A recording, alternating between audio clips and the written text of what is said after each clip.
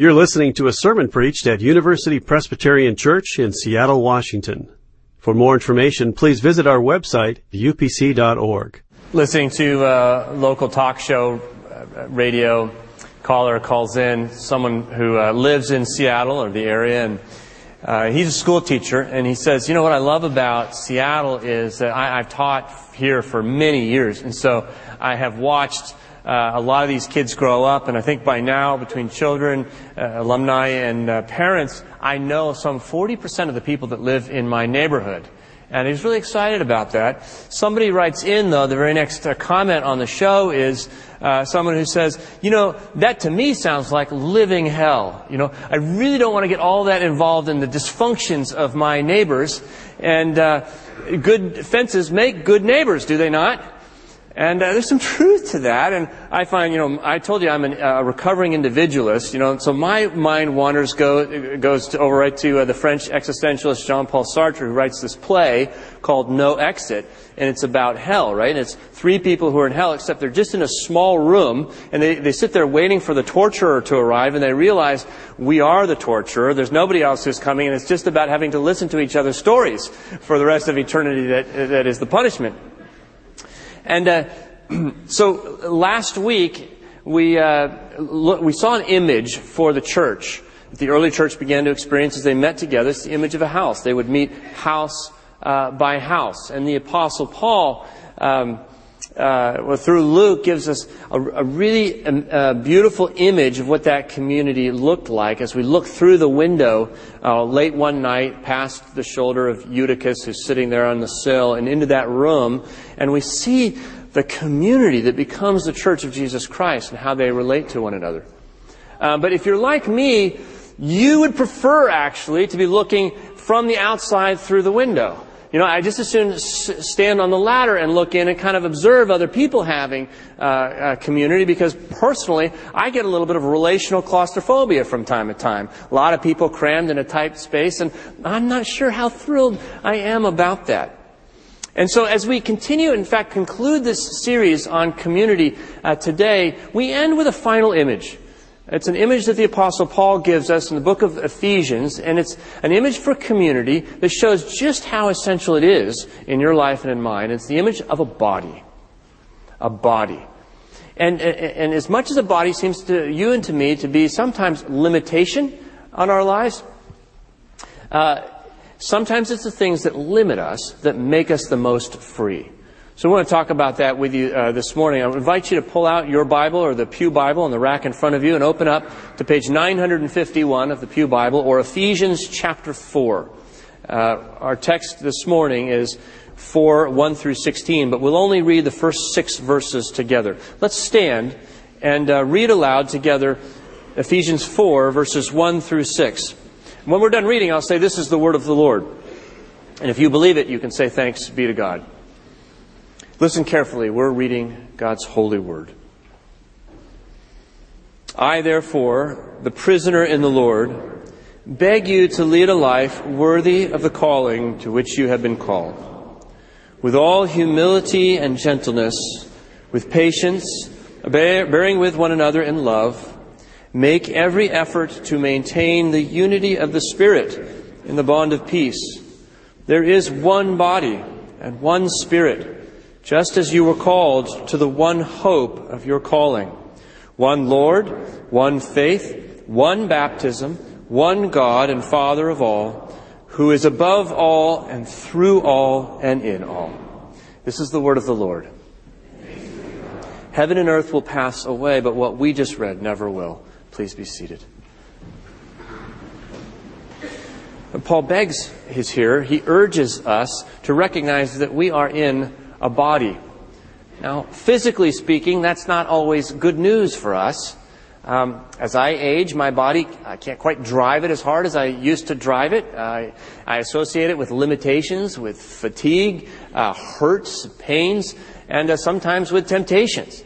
And so there, in the history of many cultures and ethnicities, there has always been a temptation to see spirituality as an escape from the body. into kind of the religious ether where we feel most free in the invisible world, in the pure forms of space and a true spirit. We escape our bodies, or at least we want to, but the Bible never allows this. From the very beginning of the biblical narrative, the physical world is good. It's good stuff. It's material. Our bodies are good stuff because they're made by God. And in fact, our redemption is not an escape from our bodies. It's a redemption of our bodies. You see, Jesus Christ was risen from the dead physically, bodily risen. And that's good news for us in our bodies as well. Of course, Paul's speaking metaphorically. He's not talking about a physical body. Jesus Christ's physical body is at the right hand of the Father. He's already been ascended. But he says the implications of what Jesus has done have to do with how we relate to one another. And it's as though, metaphorically speaking, we have become the body of Jesus Christ. He tells us that at chapter 1, verse 20 and 23, where he says, God raised Jesus from the dead and made him the head over the church, which is his body. So this image becomes very important when we think about community, the image of a body. It's his church. And you say, fine, that's fine, until you meet your first Christian.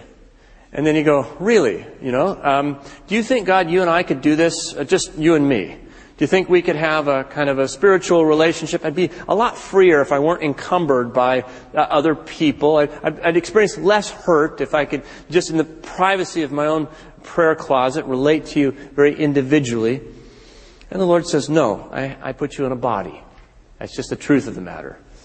And I argue back. I've got 3 arguments that I try to use over the years against the Lord on this. And these are the first one is that I already have enough friends. My problem is not loneliness. I'm not looking for a bunch of new friends. I've got enough already. I've got 2. My wife put a little heart on the mirror this morning, and Jeff just gave me a box of sweethearts, so I'm all set. I don't really have relational capacity for any more. So that's my first argument. I already have enough friends. My second argument is that people get in the way. And you know that that's true. If you've ever done, a school project where they make you do it as a group project, you know it's going to be a total pain. And hey, I'm a high-performance person, right? So, God, if you just give me the stuff I need, let me run by myself, and we'll get the job done much better, much faster. Trust me on this one. Okay, so that's my second argument. It's a good one. People just get in the way. And the third argument is this: my faith is too private. It's too private. I don't want to lose it, squander it, expose it to anybody else. I cherish it and I keep it inside of me. Well, God says, not so much, George. You are in a body. And here's why. Here's the thing about bodies for Paul. They grow. Bodies grow.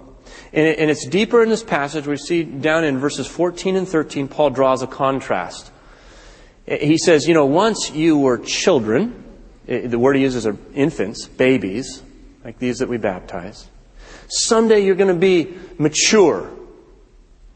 So there's a progression from being infants in our faith to being mature in our faith. But notice the overlay. When he describes infancy, he doesn't speak singularly. He speaks of a plural. We were children. Many children. Not connected to one another. But when we grow up to maturity, the actual phrase Paul uses here is a mature man. And of course, that man is Jesus Christ. It's not that we become mature men, it's because that we grow up into Him, men and women alike, into a mature man. So we go from plurality to singularity. Maturity is defined by a unity in His body. And so there are 3 lessons for us, because Paul's going to use this word body 3 times in the first half of Ephesians 4. And I want to look at each of those 3 times and draw for us a lesson about our own growth that can only happen when we're in community, when we are in a body. And these are the 3 lessons. First of all, we need the body to grow in our identity. We need the body to grow in our accomplishments. And we need the body to grow in our relationships. Okay? Identity, accomplishments, and relationships. Let's begin with identity. The first lesson is that in community, we grow into a singular identity. First use of the word body is here in verse 4 of the chapter. You read it with me. There is one body. And he goes on about everything else. There's one of. There's one body. It's a singularity that we're a part of. And one of the reasons is that we're to be singular people. There's but to be one George. Thank God. And my identity is to be singular.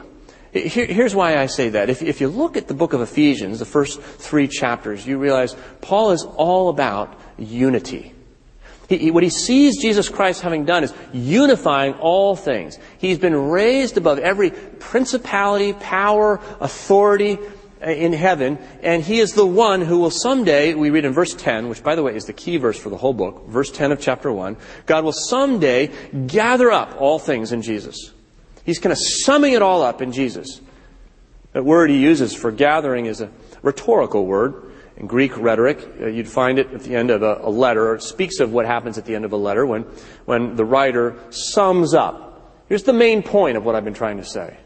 Or someone who's giving a lecture or a speech would sum up at the end of her speech what she's been trying to say. It's the main point. So Paul's saying, I'll tell you what all of human history, what the whole cosmos is ultimately going to be all about. I can tell you what the main point is someday going to be shown to be, and that is Jesus Christ. He's the main point of it all. And so when we come to now the application part of the book of Ephesians, which begins in chapter 4, Paul says, now I want you to know that he's to be the main point of your identity as well. Now this is not a point that goes unchallenged in your life, because like the cosmos, you also have principalities and powers, rulers and authorities, do you not? I do. I've got a banker, a parent, a professor, an employer, all of these authorities in my life, and they tend to sometimes pull us in different directions. But Paul says, no, there's to be one main point for your life, and it's to be Jesus Christ. And we discover that main point in a body, a singularity. So my best argument is I have enough friends doesn't seem to work because Jesus says to me, George, it's not about your friends. I'm glad you have your 2 friends. But you see, the difference between friends and community is friends are people you pick. Community, people I pick. See the difference? When you pick your friends, you're at the center. When I pick your friends, I'm at the center. And I'm the main point, remember. Princeton professor Robert Wuthnow writes a book called Sharing the Journey. And he makes a fascinating distinction between relationships that are linear or relationships that are circular. Let me read from Sharing the Journey. He says, an elementary school teacher in Los Angeles who had been in a group at her church but who had dropped out several years ago drew a nice contrast between these kinds of relationships. And here's the teacher. She says, I used to be in this group of people who met weekly. And that was a specific circle of friends where we really did help each other out, sharing problems, sharing whatever. But now my friends are more linear. I'm friends with this person. I'm friends with that person. But I don't have a circle of friends who sort of know each other right now. And then Wuthnow draws out the significance of this. He says the difference is that a circle provides for more internal accountability than a series of linear relationships. If your friends don't know each other, you can, even without thinking about it, play up one side of yourself to this friend and a different side to someone else. One friend, for example, can be a confidant on spiritual issues. Another can share babysitting but have no spiritual points of intersection at all.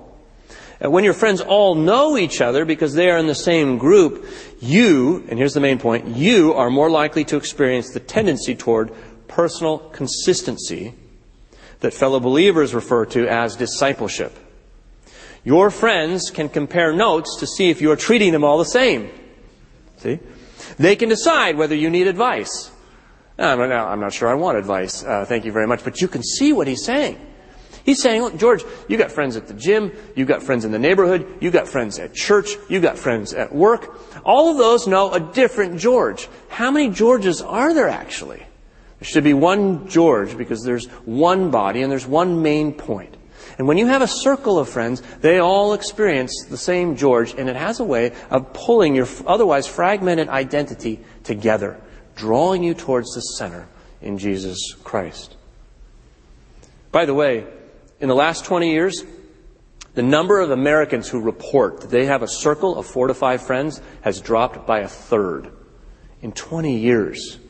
1/3 of us can no longer say we have a circle of friends who know each other. That's dramatic. So the first thing that the body image does for Paul is it says, you know what, in community, you grow into a singular identity. Jesus becomes the main point of who you are. Now he moves on from identity to actions, from who we are to what we do in the second section, which begins at verse 7. And here we come to our accomplishments. And the lesson is this, the second one, that in community, we grow in accomplishing things for others. In community, we grow in accomplishing things for others. This section, verse 7 and following, it's at the end of it that Paul uses the word body, but he's clearly starting to talk about gifts, individuality. Each one has a different grace, he calls it, an experience of Jesus' grace. It's very unique to you. Nobody else shares it quite the same way. Let me read these verses, because this is an interesting section. Paul says in verse 7, "But each of us was given grace according to the measure of Christ's gift. Therefore it says," by the way, pause, it, by it he means the Scriptures, and specifically Psalm 68:18. He's going to quote it. "When he ascended on high, he made captivity itself a captive. He gave gifts to his people." That's an Old Testament passage. Now Paul's going to do a little Bible study. It's put in parentheses. Now Paul says, when it says he ascended, what does it mean but that he had also descended into the lower parts of the earth? He who descended is the same one who ascended far above all the heavens so that he might fill all things. And he goes on to talk about the gifts. Now, what in the world is Paul talking about? No one really knows. Scholars debate back and forth on this. I'm just going to tell you my opinion and describe it as though it were totally true. And I feel some confidence about this, but you don't have to accept this. Here's my interpretation of what Paul is saying here. See, if you read Psalm 68, what you're going to find is it's a story about God coming down from Mount Sinai, where he gives the Ten Commandments to Israel, winning a great battle against the Canaanites, and then going up Mount Zion, which is Jerusalem, into his temple. That's where his glory resides. You see, there's this coming down, winning a great battle, and then going back up. And he's described as a king in the ancient world who would win a battle and take spoils of war. He would take the combatants and make them slaves, captives, and pull them in a train behind him into the place of celebration and conquest.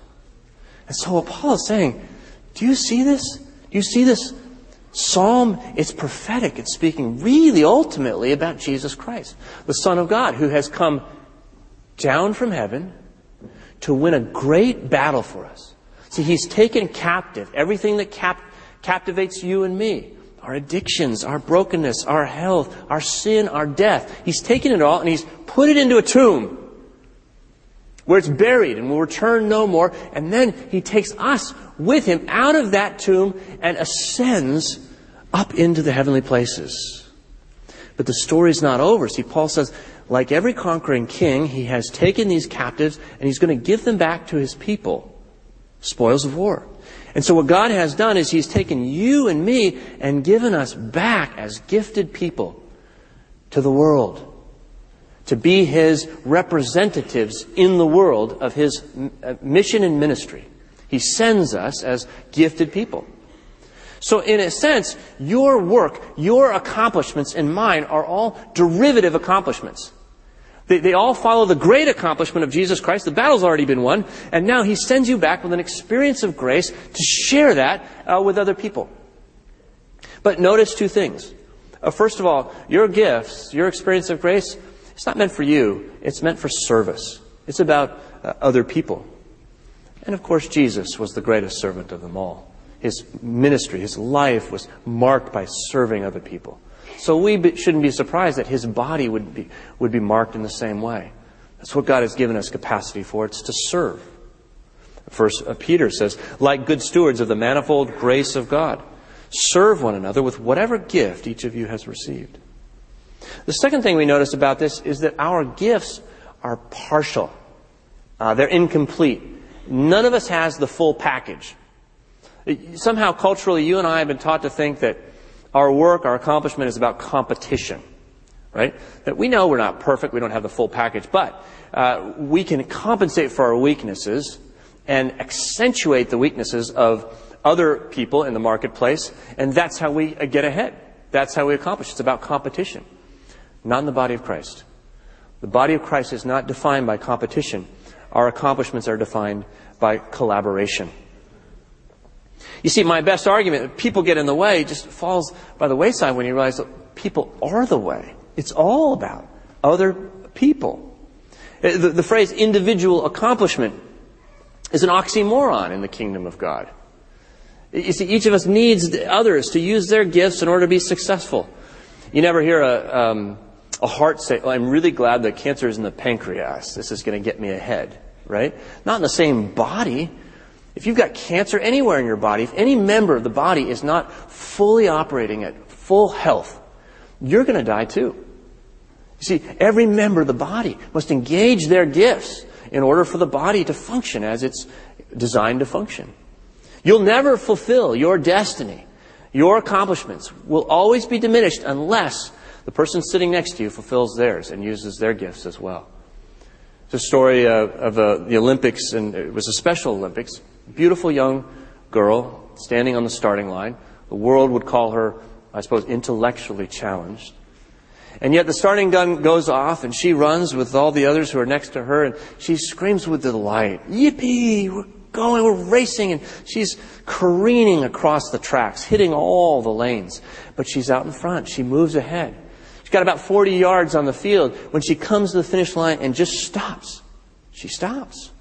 What's wrong? Won't cross. She turns around and waits for her friends, and they all take hands, and then they cross together, and she says, "We all win." And that's the way it is in the body of Christ.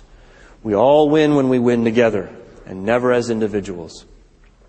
You see, I need your gifts. You see, the world needs your gifts, and the world needs us to use our gifts together. Listen to Stephen Pressfield here. He's a Marine that's just written this book, The War of Art. Pressfield says, if you were meant to cure cancer, or write a symphony, or crack cold fusion, and you don't do it, you not only hurt yourself, or even destroy yourself, you hurt your children. You hurt me. You hurt the planet. You shame the angels who watch over you, and you spite the Almighty who created you, and only you with your unique gifts, for the sole purpose of nudging the human race 1 millimeter farther along its path back to God. Creative work is not a selfish act or a bid for attention on the part of the actor. It's a gift to the world and every being in it. Don't cheat us of your contribution. Give us what you've got. See, that's what Jesus Christ is saying to His body. That's what Paul's saying in a body. Don't cheat us of what you got. We need your gift, everyone, to fulfill the accomplishments that Jesus Christ has for His body. So it's about identity. It's about accomplishment. Finally, the body image suggests growth in relationships. In community, we grow in relationships that express God's love. That's the third lesson. In community, we grow in relationships that express God's love. Look at verse 16. You see, Paul's going to use that word body one last time. And he's talking about growth and he's talking about relationships. He says, you got to speak the truth in love. That's how the body grows. Do you see that? Verse 15. Speaking the truth in love, we grow up. The truth is that your accomplishments and mine mean nothing without love. Nothing. That's the point that Apostle Paul makes in 1 Corinthians 13. You know, the great love chapter. He's gone on about all the gifts that people are given, the accomplishments of the Corinthians there. And he goes, but all of this, as wonderful it is, means nothing. It's just empty without love. And it's about the people in your life. That's what you learn as you mature, as you grow up. It's about the people and the relationships that you have. And so Paul says, speak truth in love. Here's how you grow in the body. Speak truth. Well, what truth? He's given us a definition of truth in Ephesians 1:13, where he puts the phrase, the word of truth, right next to the gospel of your salvation. He says, we've been given and believed the word of truth, the gospel of salvation. So for Paul, truth is the gospel, which is a fancy word for the good news. To speak the truth is to speak good news. He's not advocating total honesty necessarily, which I suppose that's important, except, when your friend asks you, do I look fat? And there's that moment, you go, well, wait, I'm supposed to speak the truth, but in love. And no, he's not talking about that. He's talking about speaking good news. It's actually not about me or you. It's about Jesus Christ and what he is doing in your life. Who he says you are is the truth that causes our relationships to grow. You may have wondered why, when Paul is saying everybody's got gifts in the body, he would single out the list he does in verse 11. He's talking about apostles and prophets and evangelists, pastors and teachers. Why just those? Well, the reason, I think, is because those are the speaking gifts. Those are the gifts that speak good news. Later on, I think those are the ligaments that knit and tie the body together. There's kind of the connecting tissue, because they're the ones who are called specially to speak the good news. But every member does its part as it speaks the truth in love to one another. So it's your mission and it's mine, and it's how relationships deepen. So my best argument here, faith is too private. It's true that faith is personal, but it's not true that it's private. I need you to grow in my faith. And we need each other. And the reason for this, I think, is that who has the hardest time forgiving you in the world? You know who it is? It's you. You have the hardest time forgiving yourself, and so do I. And so you could say to yourself, well, I know the good news. I'll just preach it to myself. I'll listen to sermons as an individual. In all of that, it's you trying to speak words of forgiveness on the basis of Jesus' work to yourself, and it is not enough. You need to hear good news from the lips of somebody else, a friend. You need someone to hold you and say, you are forgiven. Dietrich Bonhoeffer says in his book, Life Together, sin demands to have a person by himself alone. Sin withdraws him from the community. The more isolated a person, the more destructive will be the power of sin over him. The more deeply he becomes involved in it, the more disastrous is his isolation. By contrast, when we bring all that we are, with all of our sin and gunk, into the fellowship of Jesus Christ, it's not that we become better people, it's that we become forgiven people. We experience the reality of God's grace for us, and that is transformational. Bonhoeffer continues, he says, now the fellowship bears the sin of the brother. He's no longer alone with his evil, for he has cast off his sin and handed it over to God. It's been taken away from him. Now he stands in the fellowship of sinners who live by the grace of God in the cross of Jesus Christ. Now he can be a sinner and still enjoy the grace of God. You see, friends, words matter. What you and I say and hear matters tremendously in our life. I think we underestimate the power of words in our lives. Paul doesn't. He says in verse 25 of chapter 4, speak the truth. That's the good news to our neighbors, for we are members of one another. We belong to each other. He says in verse 29, let no evil talk come out of your mouths, but only what is useful for building up as there is need, so that your words may give grace to those who hear. Think of that. Your words can give grace to those who hear. So can their words to you. What a power that is. Encouragement is always good, but there's nothing more powerful than words like, I know you're disheartened, but God in Jesus Christ has not given up on you. I know you have destroyed this relationship and you're crushed, but God hasn't given up on you, and He's a healer. I know that you're living in the shadow of death right now and you're totally disoriented, but I know that in Jesus Christ there's a living hope for you and new direction in your life.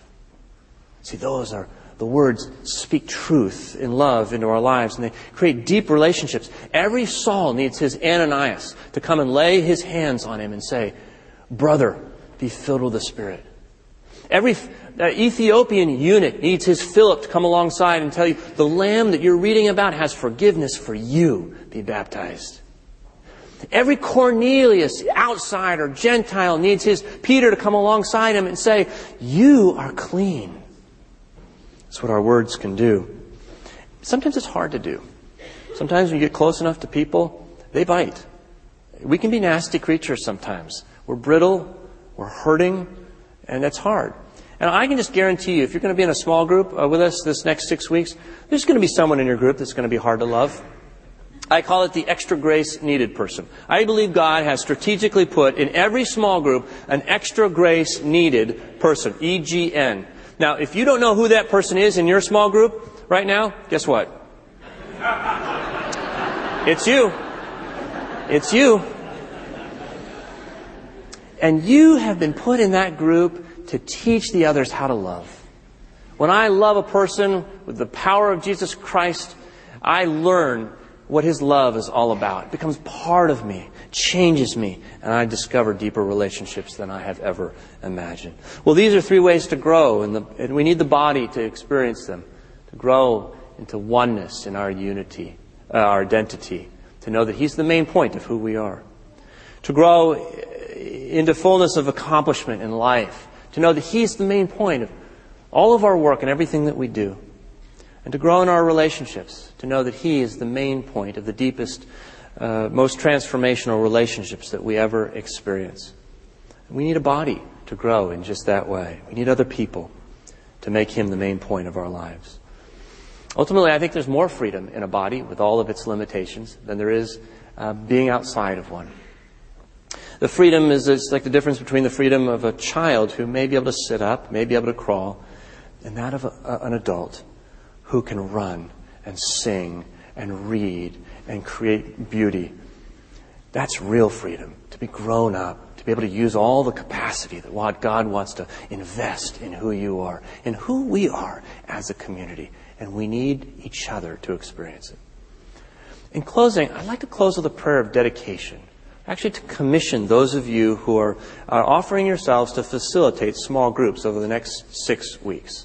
And you may be a Sunday school teacher who works with our smallest small groups, our youngest kids. You may be a sponsor in our youth ministry, YMM, middle school or junior high. You may be a core group leader for our university students here at the Inn, or one of our many facilitators or coaches that are helping us live in community for 6 weeks across this city. I want to ask you to stand up. Would you stand that we could pray for you? We're not going to lay hands on you, but we're going to hold you before the Lord Jesus in prayer and ask Him to bless you. I see some people in the balcony. No one in the front is facilitating. There we go. Okay, stand. Don't be shy.